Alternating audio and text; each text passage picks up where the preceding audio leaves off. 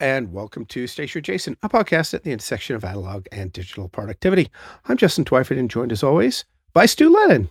Hey, Stu. How's Cyprus today?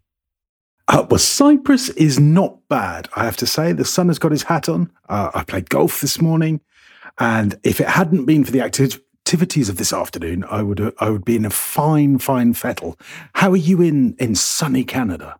Well, I could just see the sun starting to come up, and actually I'll be ducking down behind my monitor in a couple of minutes here as it crests the monitor and shines right into my eyes because I was crazy and forgot to close the curtains. Hey.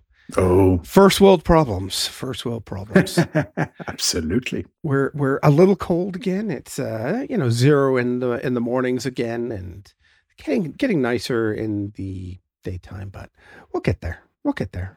I'm just afraid that this is going to do a Cypriot summer kind of thing. All of a sudden it's cold, and then all of a sudden I'm going to be boiling hot and sweaty and spring. Spring has sprung. That's what you're hoping. Yeah, I'd like a spring. We've kind of got this cold winter to not so cold winter, and then all of a sudden I think it'll go to hot summer. But I like spring, I like fall. I don't like winter, I don't like summer. I'm just one of those people. Well, what can I say? Just a little bit of follow-up. We have a reminder that will be no episode next week. As I think it was Ross said it, we are on a break. And on a break, Justin, I have young man, that I have spent this afternoon arm wrestling with the car hire firms of the world, all of them. Oh. Because the reason we're on a break, dear listener, is that, as you will probably remember, I'm off to good old Blighty. And by the time that you hear this, I should have been there a couple of days. If I've survived that long. I don't know if my ticker will put up with this, Justin. It is such nonsense. I had booked a car through one of the sort of aggregators who sort of, look around and get you the best deal, yada, yada. And I don't know if you know this, I don't know how much hiring of cars you do, but all the car hire firms have 37 different additional insurances that they want to try and charge you, just to sort of move up their day rate.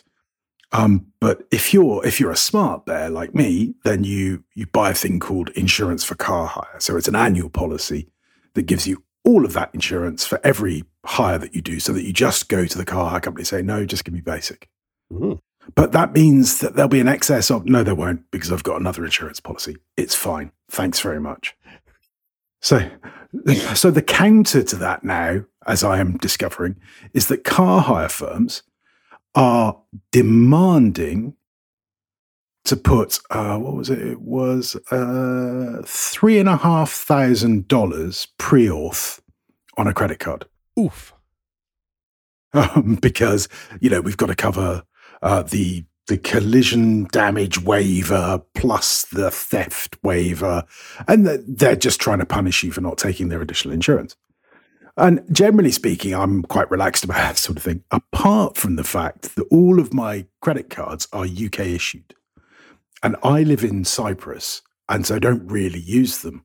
And so gradually the credit limits have been diminished on these cards. Mm. And so I was just looking at the small print, and it's like, and it must be on a Visa card that's got a blue line on it, or a MasterCard that's got a slight tinge of green.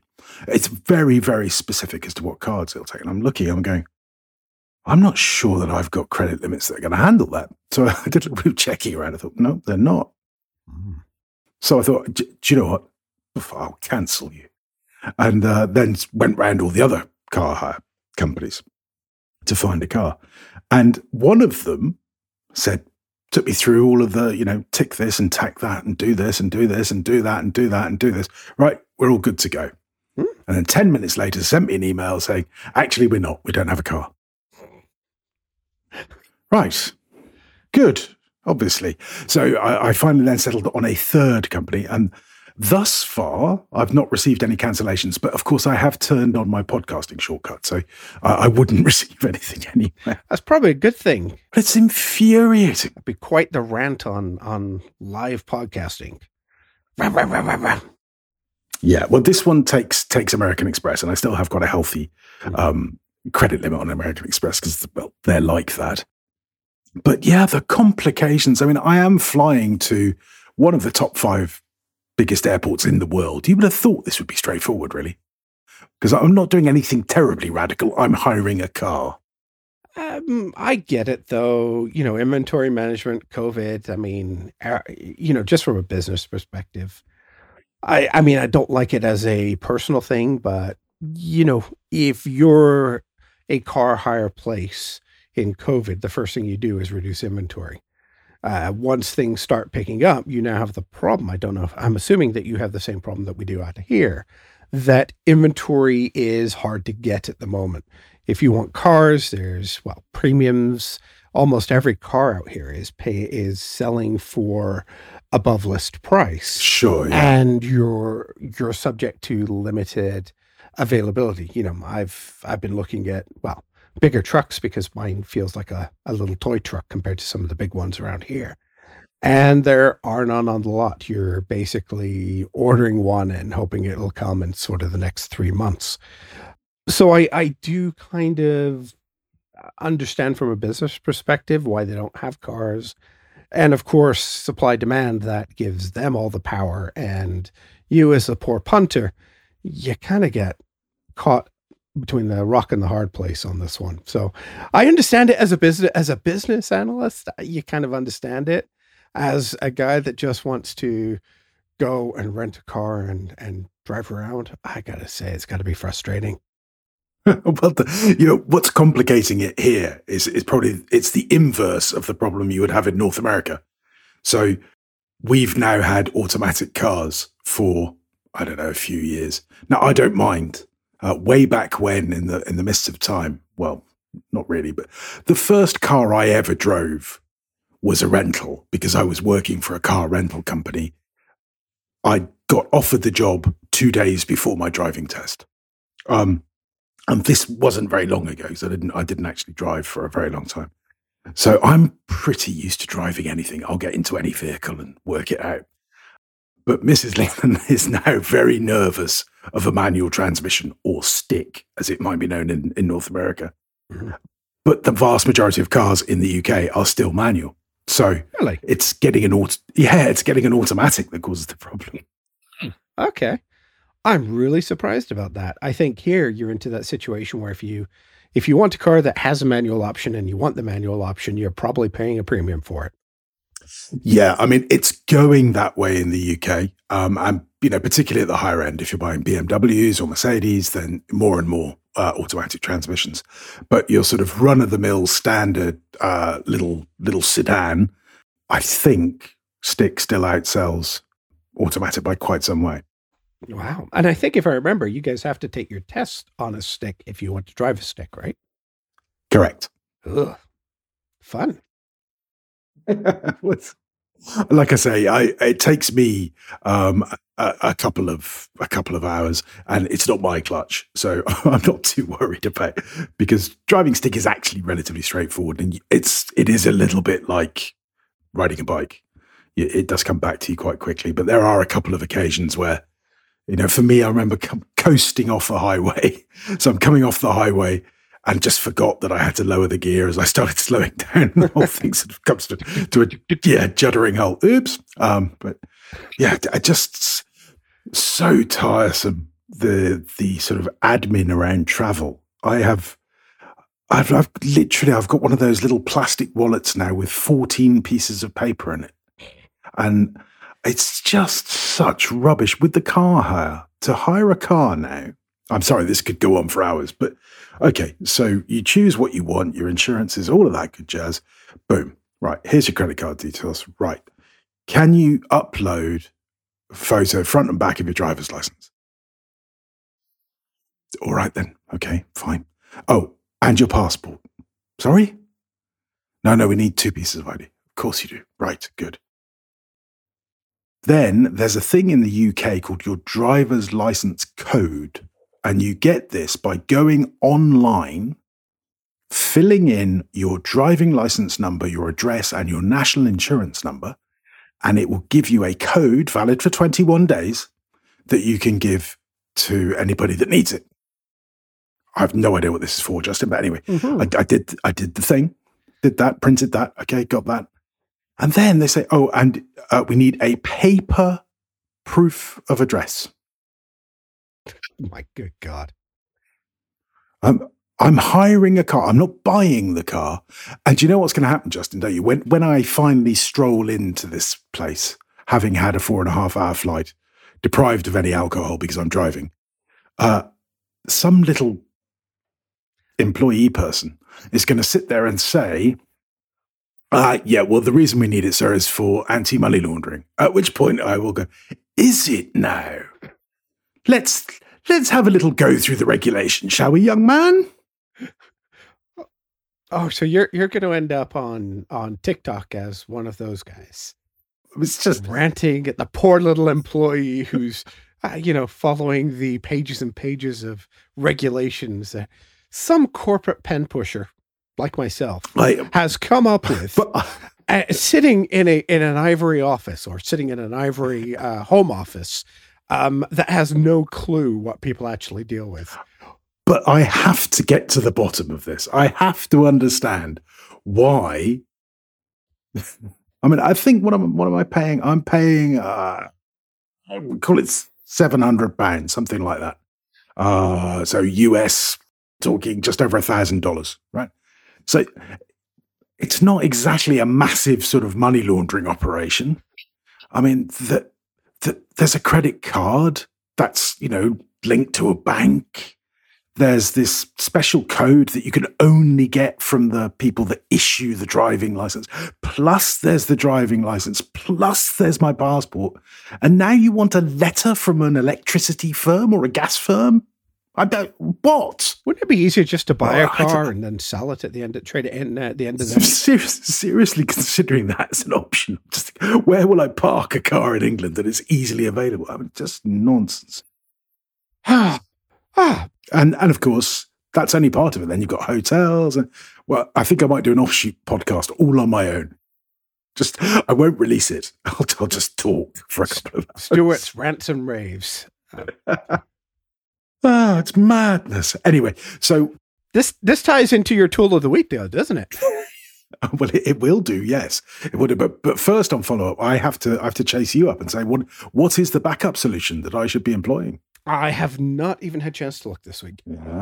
Okay. Well, this will be carried forward. You will not be allowed off the hook, I'm sure. Oh, boy. Yeah, but I'm trying not to cost you money because, anyway. It's okay. Any money I save will be given to a car hire firm. So, yes, tool of the week for me is TripIt, which I believe we may have touched on before. It's an app. There is a free version and a premium version, and it's an itinerary manager, essentially. And so as I cancel and rehire and cancel and rehire and cancel and rehire, I just email all of those or forward all of those emails to plans@tripit.com. And it recognizes my email address. It adds it to my itinerary. It looks at the date and goes, that's when he's going to the UK. So he puts it. So it all comes into a very neat sort of timeline. And everything goes there. So flight details, cars, hotels, meetings, restaurants, anything you like. And so I forward it all in, and it's like an idiot-proof guide. I sort of look at it and go, right, this morning I'm getting up and driving to Bristol. Okie dokie, off we go. Very good app. Really, really like it. It does not, however, take away from the fact that you still have to speak to car hire firms, airlines, and hotels, which frankly is more taxing than it should be. Mm-hmm. I'm curious, how does it handle cancellations? Because I'm guessing it's just latest email on those dates bumps everything else, or do you have to manually delete things? You can do it both ways. So it's got algorithms and that sort of thing. So you can send the cancellation email to plans, and it may or may not work it out. So where it gets to a point, you send it something and it goes, I have no idea what this is. It just puts it in unfiled and gives you a little alert saying, I've got this thing. I've got no idea what it is. What do you want me to do with it? And so you tell it where to put it, and it does. But you also have, a big fat manual edit button for when it's all too difficult to work out what it doesn't understand, and you can just zap it out and zap in another one. Mm. I got to say, though, Stu, after listening to you talking about the logistics, I can't say I'm in any great hurry to get on a plane and go anywhere again. Because, oh my God, I remember that hassle and the flap and all the rest of that. We were booked on a plane just about 2 days before the entire world shut down for COVID. We were going to be down in Disneyland for a couple of weeks. And luckily, my wife was checking Disneyland's app to say, oh, it's lunchtime. I wonder what the wait times are, because we're excited. And I think this was the Thursday and we were leaving on the Saturday. And there was a big notice, Disneyland is closing next week. So we had to cancel everything and reschedule and get credits and just the whole thing. And it was such a nightmare that it's turned me off this whole let's rebook our trip thing. So yeah, I can't say dealing with hire cars sounds like it's got any better over the COVID thing. Oh no, I mean it's partly, as you say, the sort of, the COVID restart and everybody all the companies having to sort of change mode again. But right now in Europe, it's abject chaos. So the airlines have essentially, not the airlines, but the airports have laid off the vast majority of their staff. And then as relaxations have occurred, they've got in touch with all those staff and said, oh, would you like to come back? And those staff, quite understandably, have said, no, I found myself another job. I'm not interested in you anymore. And so there's no staff in the airport. So the queues at security are enormous. Nobody knows whether to wear a mask or not. The airlines are cancelling flights because they haven't got staff, or they get a COVID close contact and everybody has to self-isolate. So our flights were cancelled. And we've been put on sort of different ones, which hasn't inconvenienced us too much. But the apps are going, hang on. So my British Airways app shows me flying out twice and shows me flying back twice. It's just... And the minute that Mrs. L and I were comfortable that we knew what we were doing, we sat down in front of the TV watching British TV, and the lead piece on the news is chaos at Heathrow Airport. Oh no! As people are sort of standing there for multiple hours waiting to get through security because there's only 4 people healthy enough to do it. Oh, lovely! I'm just thinking, and we're landing on Easter Saturday. So good. Anybody that's got seniority has a weekend booked off. Yeah, probably. And then the final nail in this particular coffin is if you follow football or soccer, as people in the States might say, there's a thing called the FA Cup, which is a really big tournament. It's very famous and everybody gets very excited about it. And the semi-finals are being played next weekend.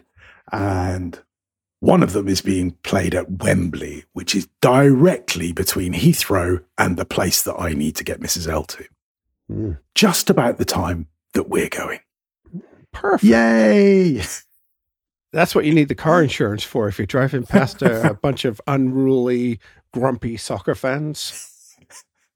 It's Liverpool versus Manchester City. So lots of people coming down from the north of England for a big party day in London. Can I make a suggestion? Dress in yellow. Stay.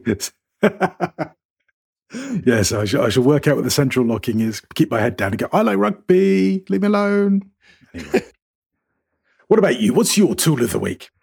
I'm taking a break.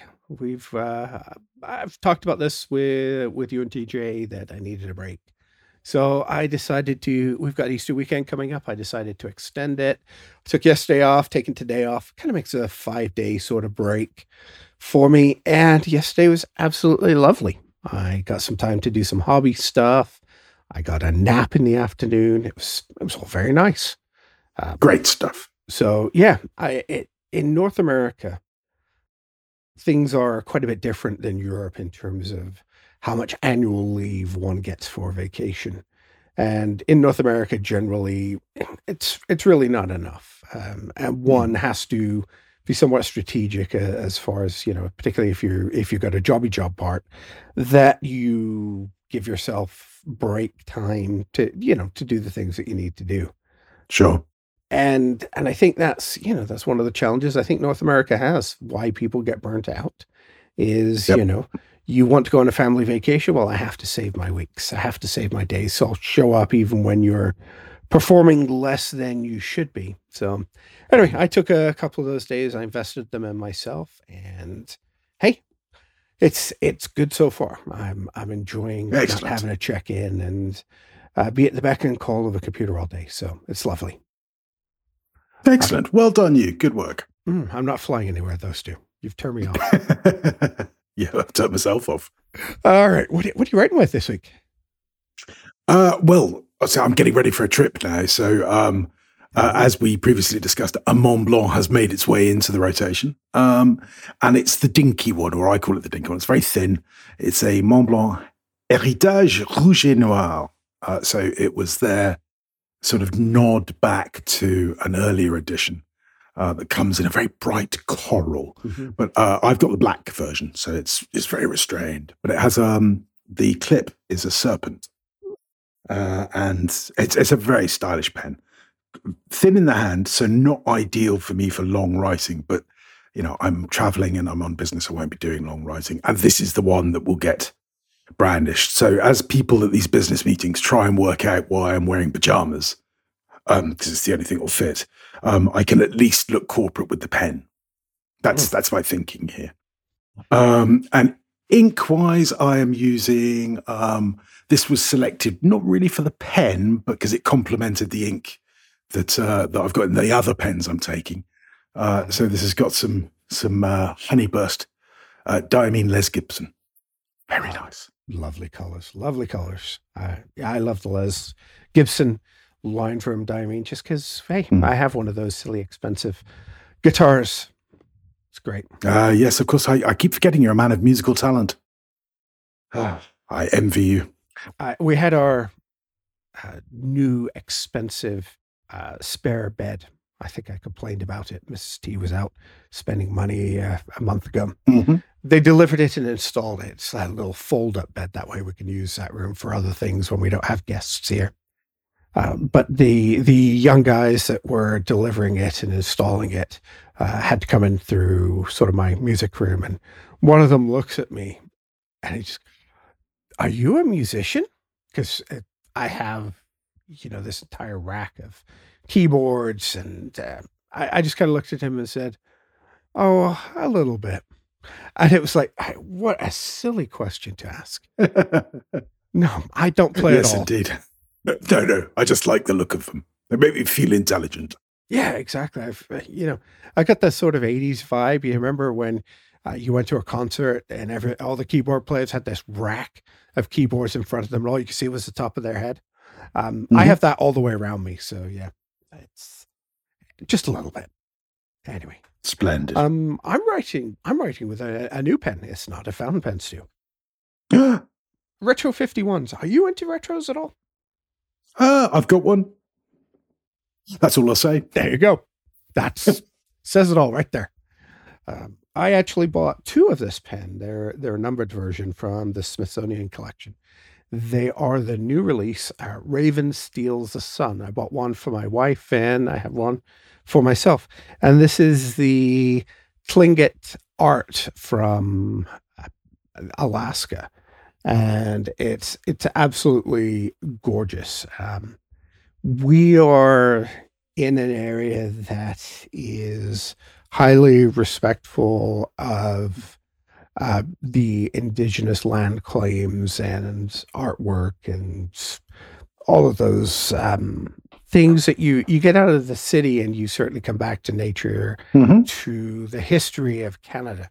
And I absolutely love First Nations artwork out here. I love going to, there's a beautiful vineyard that we have that's on First Nations land and does a fantastic job of talking about the story as well as just the product. And so this celebrates that style of artwork.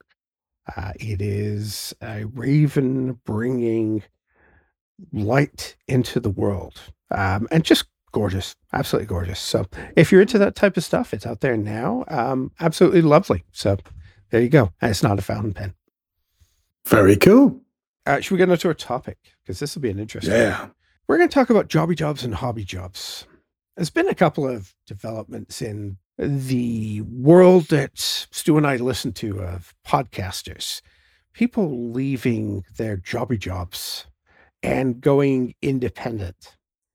And, you know, Stu and I, well, we both have sort of corporate jobby jobs. We have side hustles. We have hobbies. And I thought it was a good time to have a discussion about that. Do we see ourselves doing a John Siracusa and leaving the working world, or a David Sparks and creating our own labs to do this full time? Or is a job part of that? It seems like now everybody has a passion project or a side hustle. You know, it's kind of, if you just have one job, you're almost the exception in a lot of the circles that I see. Mm-hmm. So I kind of wanted to think about this and talk about it. So Stu, I was thinking, what do we class as a jobby job, a job? What would you class as a job? Especially because you're in the middle of, I've got a more traditional job. I've got a group of companies that I work for. They pay me a salary. They expect me to show up between certain hours of the day. That is a job for me. Sure. You have all kinds of different irons and different fires. What's your thought on how you would define a job? Yeah, I think you're pretty much on it. The jobby job is that one where you've made a deal, you've made a pact to sell your time, or your availability, and your soul. Yes, possibly your expertise. And the last one of those that I had was in 2015. So we had a friend and I had built a company, worked in that company, were employees of that company, and then sold it.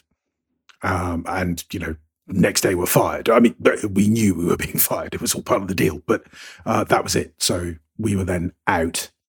And then really everything I've had since is that sort of hobby job, jobby job, where I've sort of dabbled in this and dabbled in that, and I do bits and pieces, and I wouldn't recommend it, would be the first thing I'd say.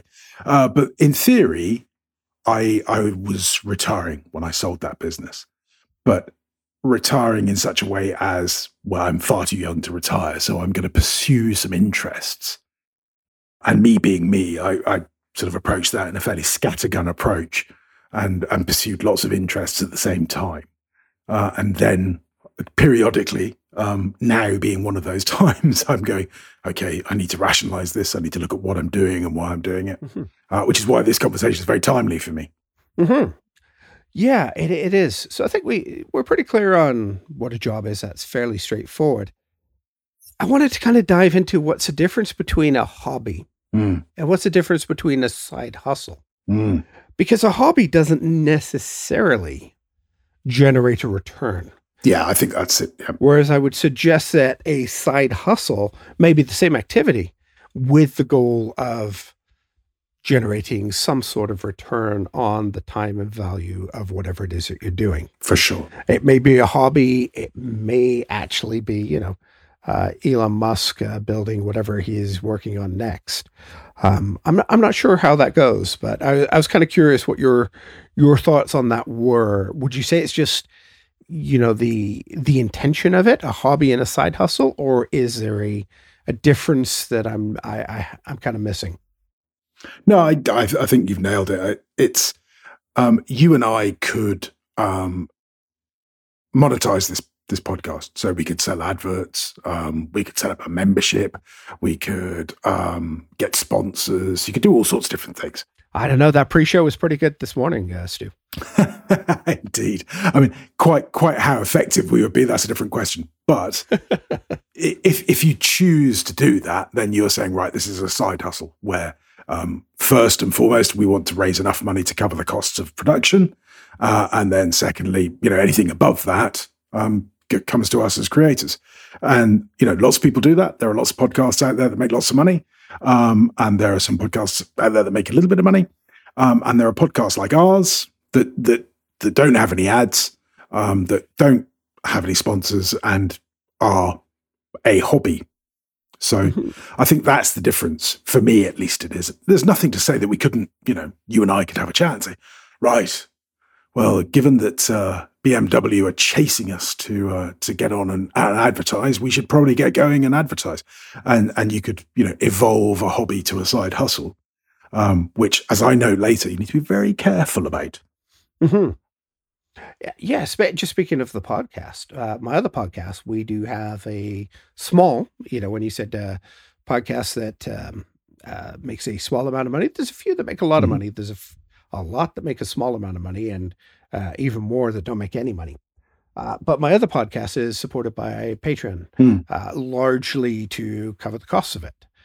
Sure. And, that does require a lot more effort, in terms of what are we doing to create some value for people that like our podcast enough to give us their money. I certainly value their money and want to do things for them. We do extra recordings, extra shows.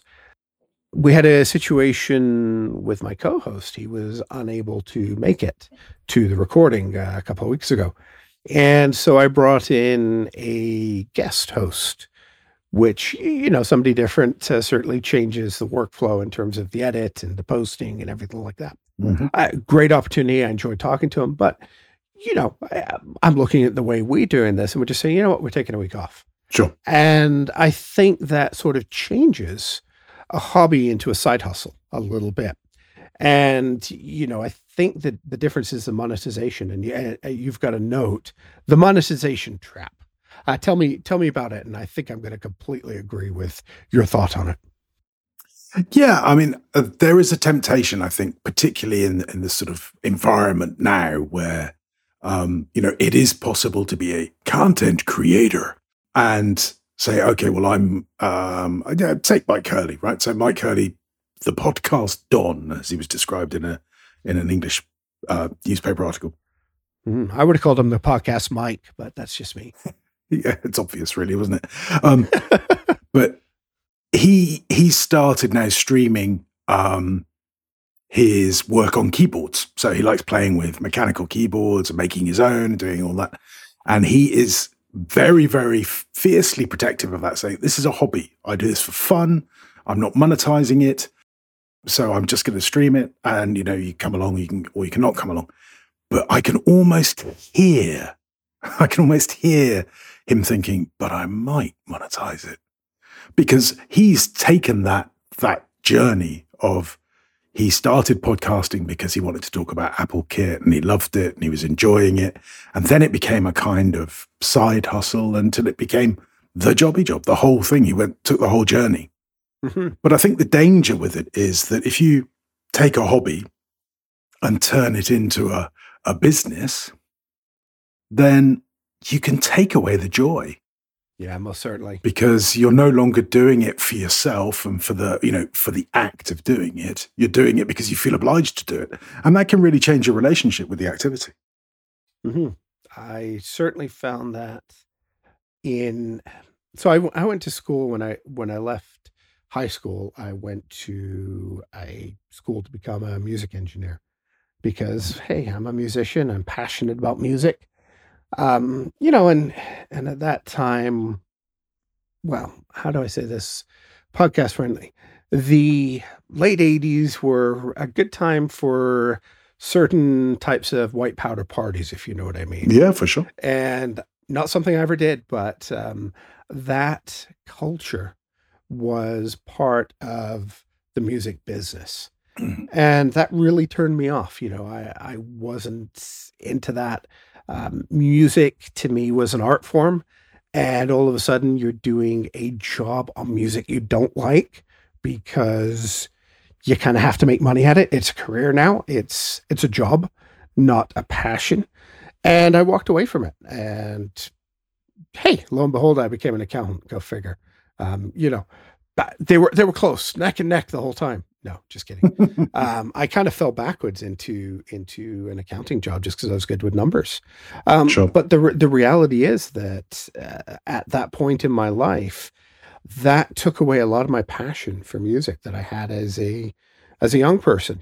Playing music, gigging, the whole bit, and then all of a sudden, I didn't care about it anymore because it had become a product. Yeah. A product that you did not necessarily love, and one that just became a saleable part to make money. And that kind of, well, it killed it for me. And I'm kind of curious, what's your background with side hustles, particularly? Are you like me? Because I was kind of thinking about this coming up and going, one of the things that I see out of people that do a very successful transition from a hobby to a side hustle to a jobby job is that people have stickiness to it.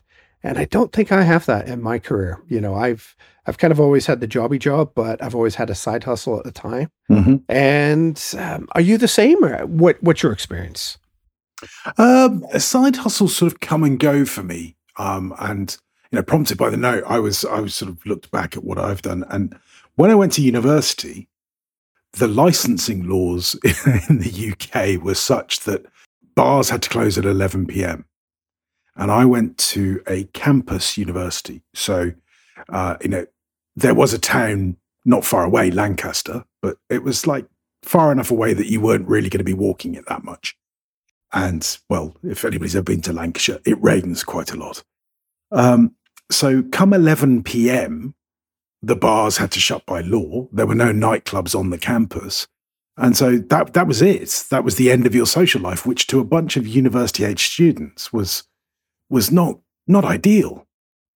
Until some fat guy who'd been living in Paris, changing money for a while, started filling up his dorm room with alcohol and selling takeouts. That was my first side hustle, and I would kind of operate up until about midnight, and people knew that they could come and buy 4 cans of this or a bottle of that, and all I did was I went down to the local Costco and bought it all and put a nice hefty margin on it and sold it.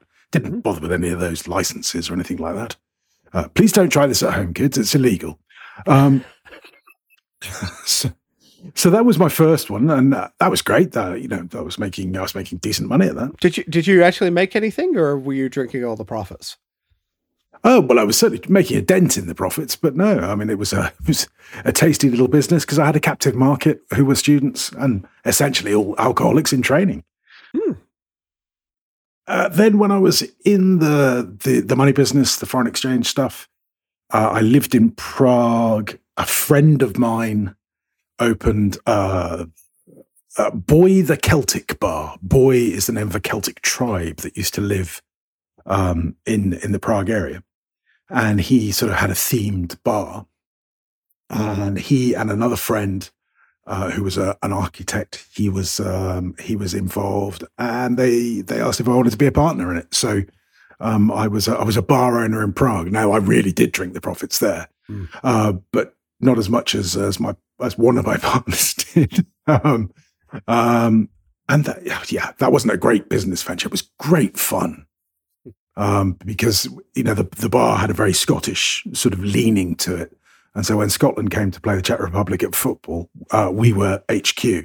And Scottish football fans don't go away for a day; they go away for a week. And they drank Prague dry that week. So that was a little thing I did in the 90s, and then I started my consultancy business, the one that still persists now, in 2003. And that was as a stopgap. So that was really, I'd left foreign exchange.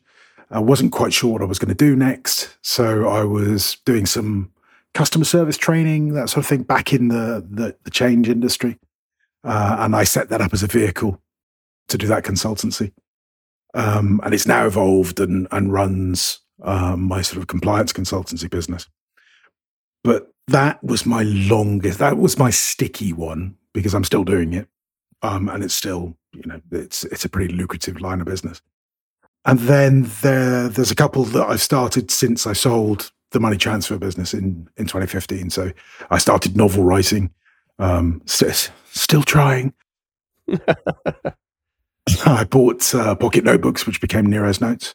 And yeah, started podcasting in April 2017, I want to say, March or April, something like that.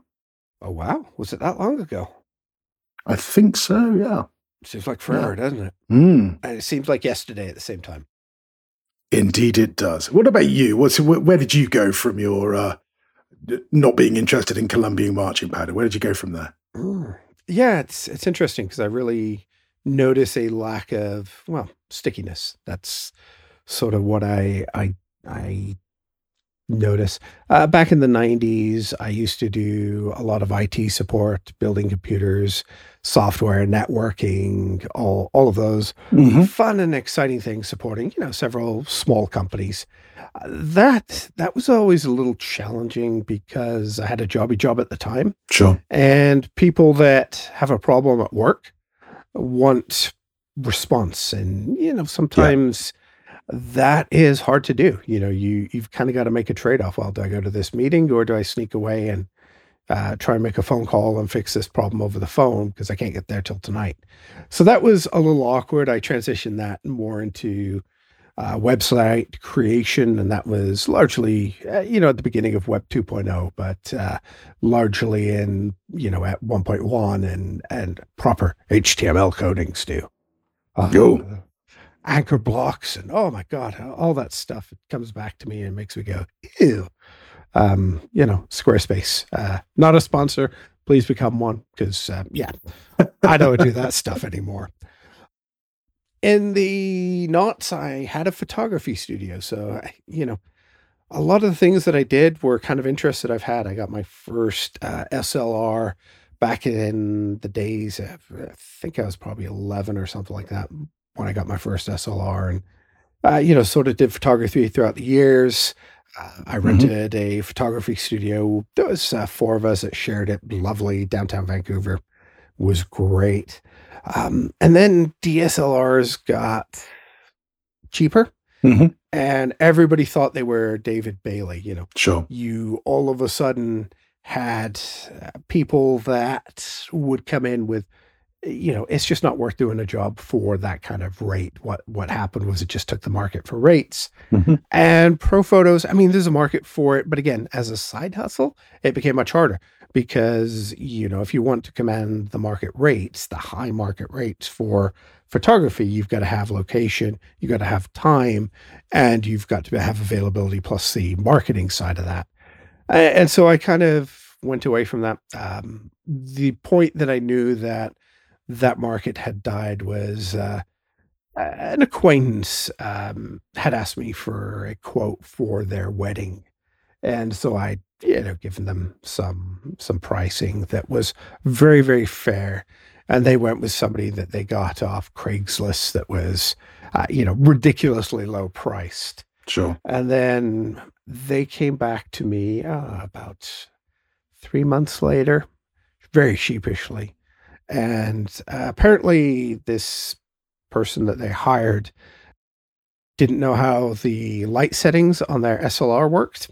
And all of their outdoor pictures for their wedding had a wonderful fluorescent green sheen to them. Lovely. And the guy didn't know how to get rid of them. So he came back with a disc and said, can you help us fix these? Pretty please. Which my response was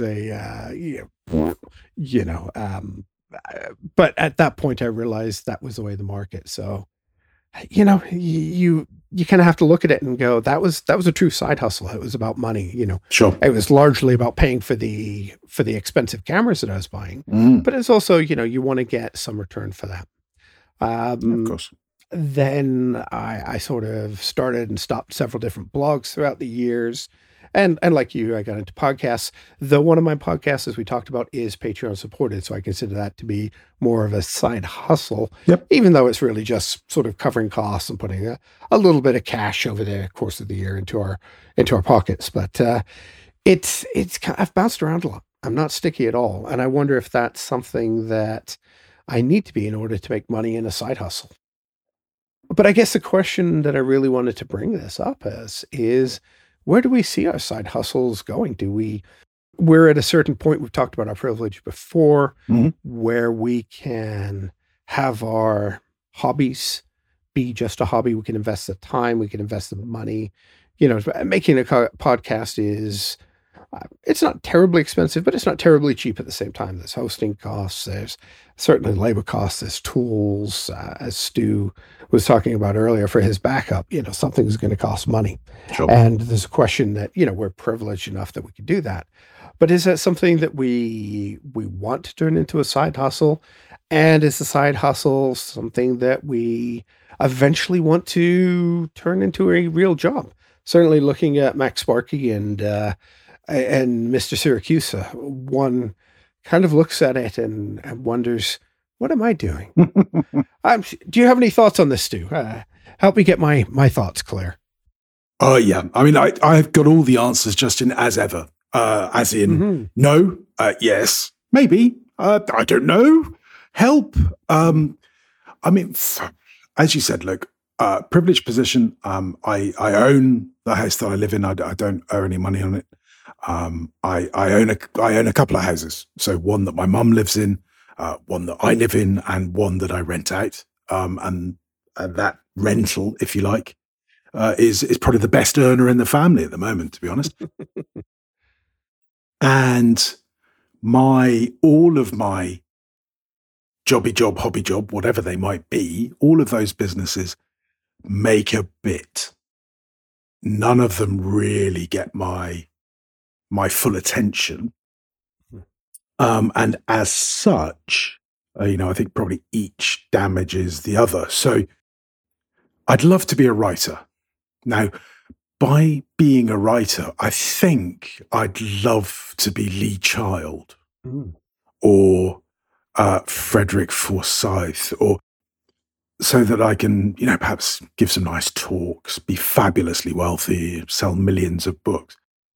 The rolling your sleeves up and writing and editing and rewriting and all that, yeah, that's not quite as much fun as being a writer, darling.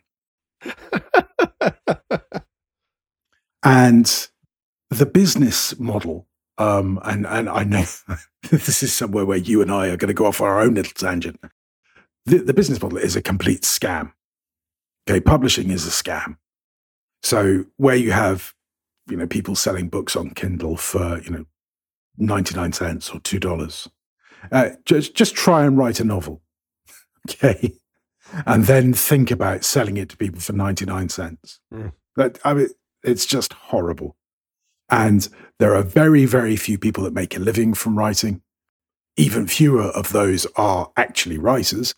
And I hate it. I cannot see, even if you get to a traditional publishing deal, you're being offered a small percentage of the ticket sales of your books.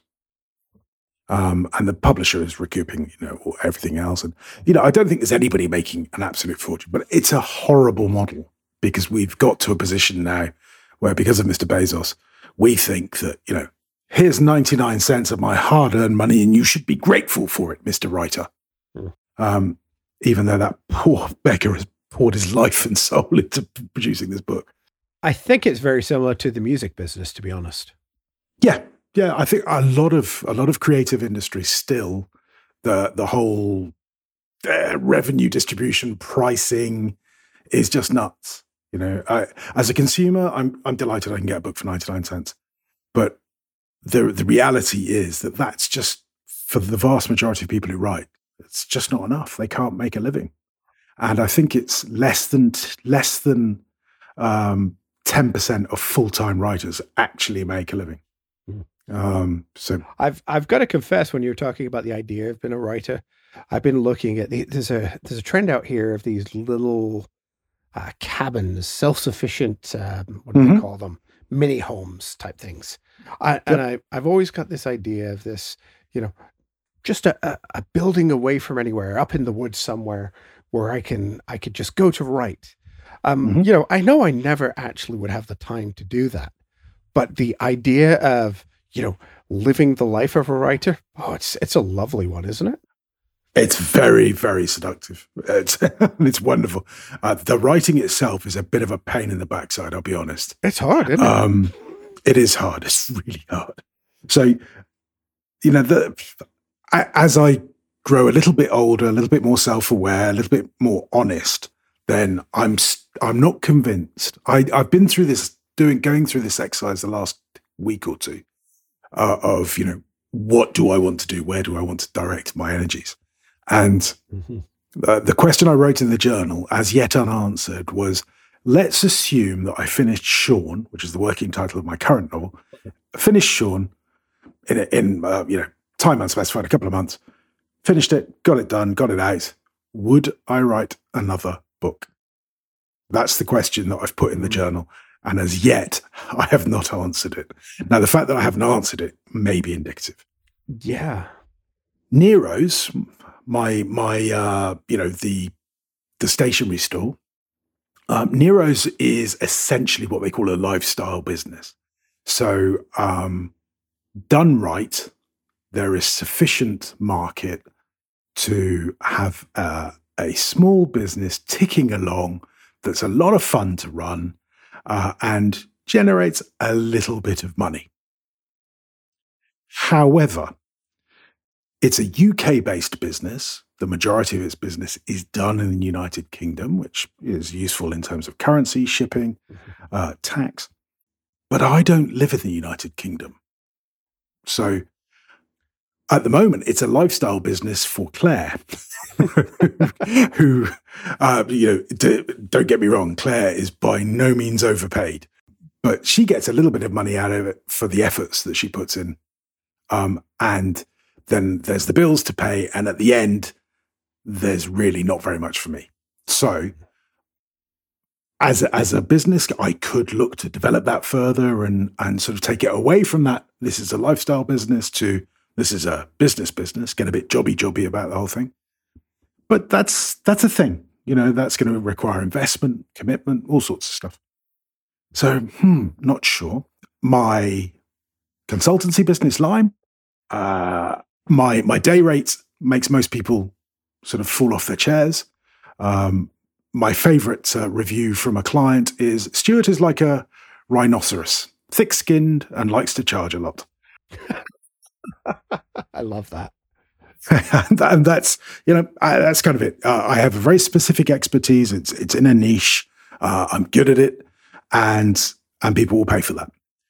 But it does involve that whole commitment thing. As you say, you're a service provider. You need to be available for people. And in theory, I'm retired. So, how available do I need to be? When? Am I happy with that? And it involves a great deal of travel. So if we take away the car hire concerns, Mrs. L is not wild about me doing loads and loads of travel. Part of the idea of us living out here was to live a sort of happy life together in the sun, which, if I'm jumping on a plane going back to England all the time is difficult. And the other thing is that, people sort of ask you to sit on boards and take on roles, and there are liabilities. It's a proper thing. So all of those things are going around in my head about, how do I move these side hustles, which is my jobby job, and what commitment is there to it. And ultimately, I suppose the question that I face, and again, hands up, this is a very, very privileged position to be in. I worked hard for it, but B, I got lucky too. I don't really know how much money I need. Mm-hmm. I don't know if I need to be earning, because most of my wealth is in assets. I don't have children. So the theory would be start unwinding those assets and spending them. Because the idea obviously is you want to die with 4p in the bank or an overdraft just to get them back. But it's difficult to know when you're going to die. It's difficult to know what money you need. And yeah, I'm working through all this stuff myself. I'm still a little bit, a lot confused as to where I want to be, who I want to be, whether I want to continue with hobbies or have side hustles, or just have a jobby job, or what I currently have, which is a mix of all three. Mm. What about you? I mean, how do you see, the next decade of Twyford Industries unfolding? Yeah, so I don't have the same luxury. I still have a mortgage that needs paying every month, and certainly, yeah, for most people, I'm in a very privileged place. I have a very, very small mortgage. Most of the mortgage actually was for the cost of the moving. It was, we did okay out of selling the house and moving up here. So it's, a very small mortgage, but it is there in the back of your mind. I'd certainly like to look at replacing that, getting that paid off. Certainly with a wife that has been off work with cancer, sure. Having the financial position that we're in now has been very, very comfortable for us. We've not had to worry too much about, where the cash is coming from, even with just sort of one paycheck coming in. And that is a reality that I have to face, is that, there is a financial trap of a jobby job. It's very hard to replace a full-time income at the level that I'm at from a content creation type of product. Really, I'd have to look at it a lot closer to come up with a way of replacing a regular paycheck. And certainly that does sort of fall into my mind. How do you build up a side hustle to be the point where it could actually replace that paycheck? Maybe in a few years, and all of a sudden, the mortgage is gone. But you know what? I have expensive taste, and I'm going to admit that to myself. I certainly have a life of privilege that allows, that the financial income that I have allows me to indulge that. And certainly I could probably do things differently, but it would always come with a compromise. The part that I would challenge myself is to look at, okay, even podcasting, we're late in the game, if you like, Stu. How do you get to the point where you become the next independent content creator? And I'm not sure that there is even a path to that anymore without killing yourself. I remember Mike Hurley, we talked about him early in the episode. When he was living at home in his 20s, he was working a day job at a bank, I believe. Correct. And going home and podcasting and editing every single night to build up sort of that catalog of product and expertise, so that he could eventually become where he is now, of leaving that job and for sure and having his own business in that. And that, I'm not sure I want to do that. I don't want to be, podcasting 5-7 days out of the week. Yeah. I mean, I think if you look, there is a common thread. The names that we've been throwing around, people don't know. So David Sparks is Mac Sparky, MacSparky.com. Siracusa is John Siracusa of the Accidental Tech Podcast, Reconcilable Differences podcast. Used to run a podcast, or be on a podcast, Hypercritical, which is also a blog. And Mike Hurley is the co-founder of Relay FM. All three of these guys were overnight successes after about 10 years of backbreaking work. Exactly. If you look at, Mac Sparky now does all sorts of content. And if you're a member, then some of the stuff talks about his scheduling tools, for example. So, he loves to hyper schedule and block out every hour so he knows what he's doing. And he was doing all of this alongside being a full-blown proper lawyer. And you just have to watch one of those little courses and go, he does in a day what I'd be quite pleased with in 2, maybe 3. There's this work ethic behind all of these guys that they put in so much work. The podcast that we both know Siracusa for the most, I guess, would be Accidental Tech Podcast, and the clue is in the name. He had stopped a podcast because he was overloaded. He was burnt out, and he started a podcast with the current co-hosts, Casey Liss and Marco Arment, talk about cars. I think it was called Neutral, was it? Something like that. Yeah. And they realized that actually they were just talking about tech. And if you listen to the theme song of the Accidental Tech podcast, that will teach you, I think, everything you need to know, where the whole deal was that Siracusa was not allowed to do any research, and this wasn't to become a chore. It was just to be a bit of fun. And the chemistry between those three guys is such that everybody in the Apple sort of centric tech world listens to it. Mm-hmm. And it is an accidental success as well, I think. But again, the work that goes in is enormous from all of these people. And to try and become, as you say, an independent content creator, I think it's just the same as being a really successful lawyer. You have to put in a hell of a lot of work. You have to get a little bit lucky. You have to fail a few times, and you have to keep trying. Mm-hmm. Which, doing that alongside a jobby job, that's really hard work. Especially when we get to a certain age, right, Stu? Yeah, if you're ancient like Justin and I, well, who knows?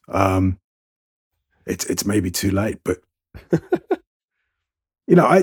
I think that the future of publishing is independent. I think that a book is a content, just like a podcast is a content.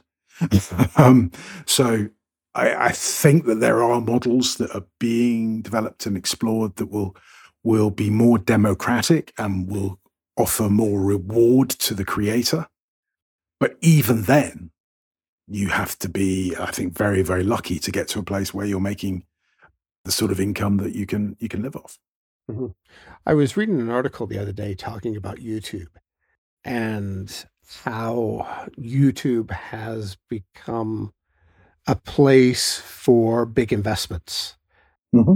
That, nowadays it is not somebody sitting at home making the occasional video.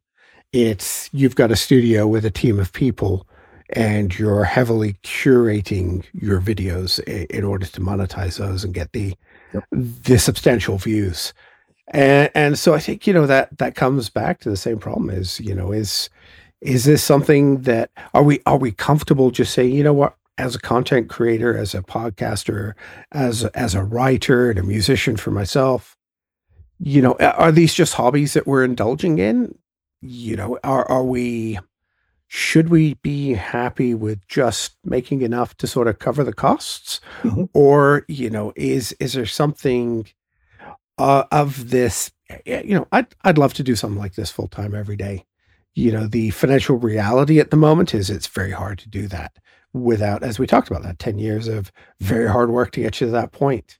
Yeah. I'm kind of confused as to what this looks like. There's almost a question of, well, why am I doing what I'm doing?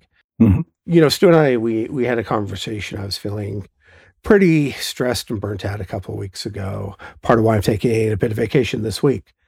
And one of the obvious pieces that came from TJ actually was, well, why don't you just take a break from the podcasts? And I thought about it and I went, you know what? What I really enjoy doing out of my week is the podcasts, which is great. That's a hobby that I still have passion for, and that is key to me doing that. If I tried to make that into a jobby job, a side hustle, would it kill the enjoyment out of it? That's a question that I don't know. And certainly my takeaway is to think about that. What am I doing? Why am I doing it? I think, Stu, you sound like you've sort of come to a similar group of questions to yourself. What are you doing? Why are you doing them? We kind of end up in the same place in so many weird ways. It's kind of funny. Yeah, no, I mean, I've committed to myself to make a 12-month plan where 12 months from now, I will be doing less. Not that I'm going to be working less hours, I don't think, but that I'm going to be more concentrated in one or two areas rather than spread across 4 or 5. Just because I think that sort of focus will allow me to get to the place where I want to be. I'm finding myself feeling a little bit torn, so that I'm not, part of the reason I came here was to enjoy my leisure time, but I'm feeling guilty when I'm taking leisure time. So something has gone wrong there. And the trip to the UK, I'm seeing a couple of my sort of key clients, and I'll be getting an understanding from them of which way those projects are going, what sort of commitment is going to be required from me. And it will help me put together, how I want my life to look. And then I'm going to make a plan to get there. What I'm not going to do is a standard Stu thing, which is to sort of start throwing things and just seeing what happens. I'm going to try and come out with a measured plan. And obviously, Mrs. L is a huge part of that. And so what she's going to be doing or not doing, and how that all works together. That is my big plan. And my takeaway from our conversation is that this is a challenge that I think many people in our space face. If you want to get involved in these things, whether it be, creating content or any other project, it's really easy to get the balance wrong and to find yourself in a place where everything has become work all of a sudden. Everything is a commitment.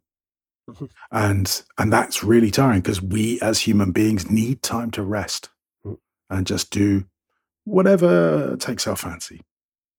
I love those ideas. Rest. That's what I'm going to do for the rest of the day, Stu. Perfect. Actually, no, I think I'm on the honey-do list today. Well, I think I'll be doing something to do with car hire. And later on, spoiler alert, I'll be recording 1857, which will be excellent. in your podcast catcher at the end of the month. It's lovely. Lovely. Yeah, it's an interesting thought process, isn't it? You kind of start these projects because you're passionate about them, and then you kind of go, all right, what's next? Yeah. That's an interesting point that I think we're both kind of looking at. All right. Where can people find you on the internet in case they miss you next week while you're traveling? You can find me on the internet raging about car hire, hotels and travel at Stu Lennon on Twitter, or you can find me at stuartlennon.com, which is my website where you'll find my writing. What about you, Justin? Where can people find you? I'm on Twitter at JJ Twyford. You can see my latest Wordle score, which I was kind of impressed I got into. It was. Please. You went from 0 to full house, didn't you? Complete lucky guess, but you know what? It still counts, and that was one of the few that I posted up online.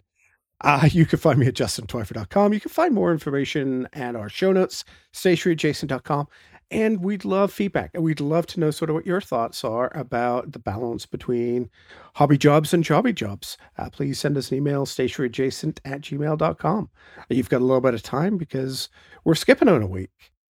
Please like and review us on your podcast catcher of choice, and we really do appreciate your recommendations to your friends and colleagues. Because we've got a week off, we have not yet discovered what topic we're going to talk about. We've not decided. We'll have to figure this one out. Lucky dip. Yeah, that's about it. It'll probably be actually an hour of Stu decompressing and telling us just how bad car hire really was. However, we'll be back in 2 weeks. Until then, goodbye and stay productive. Yes.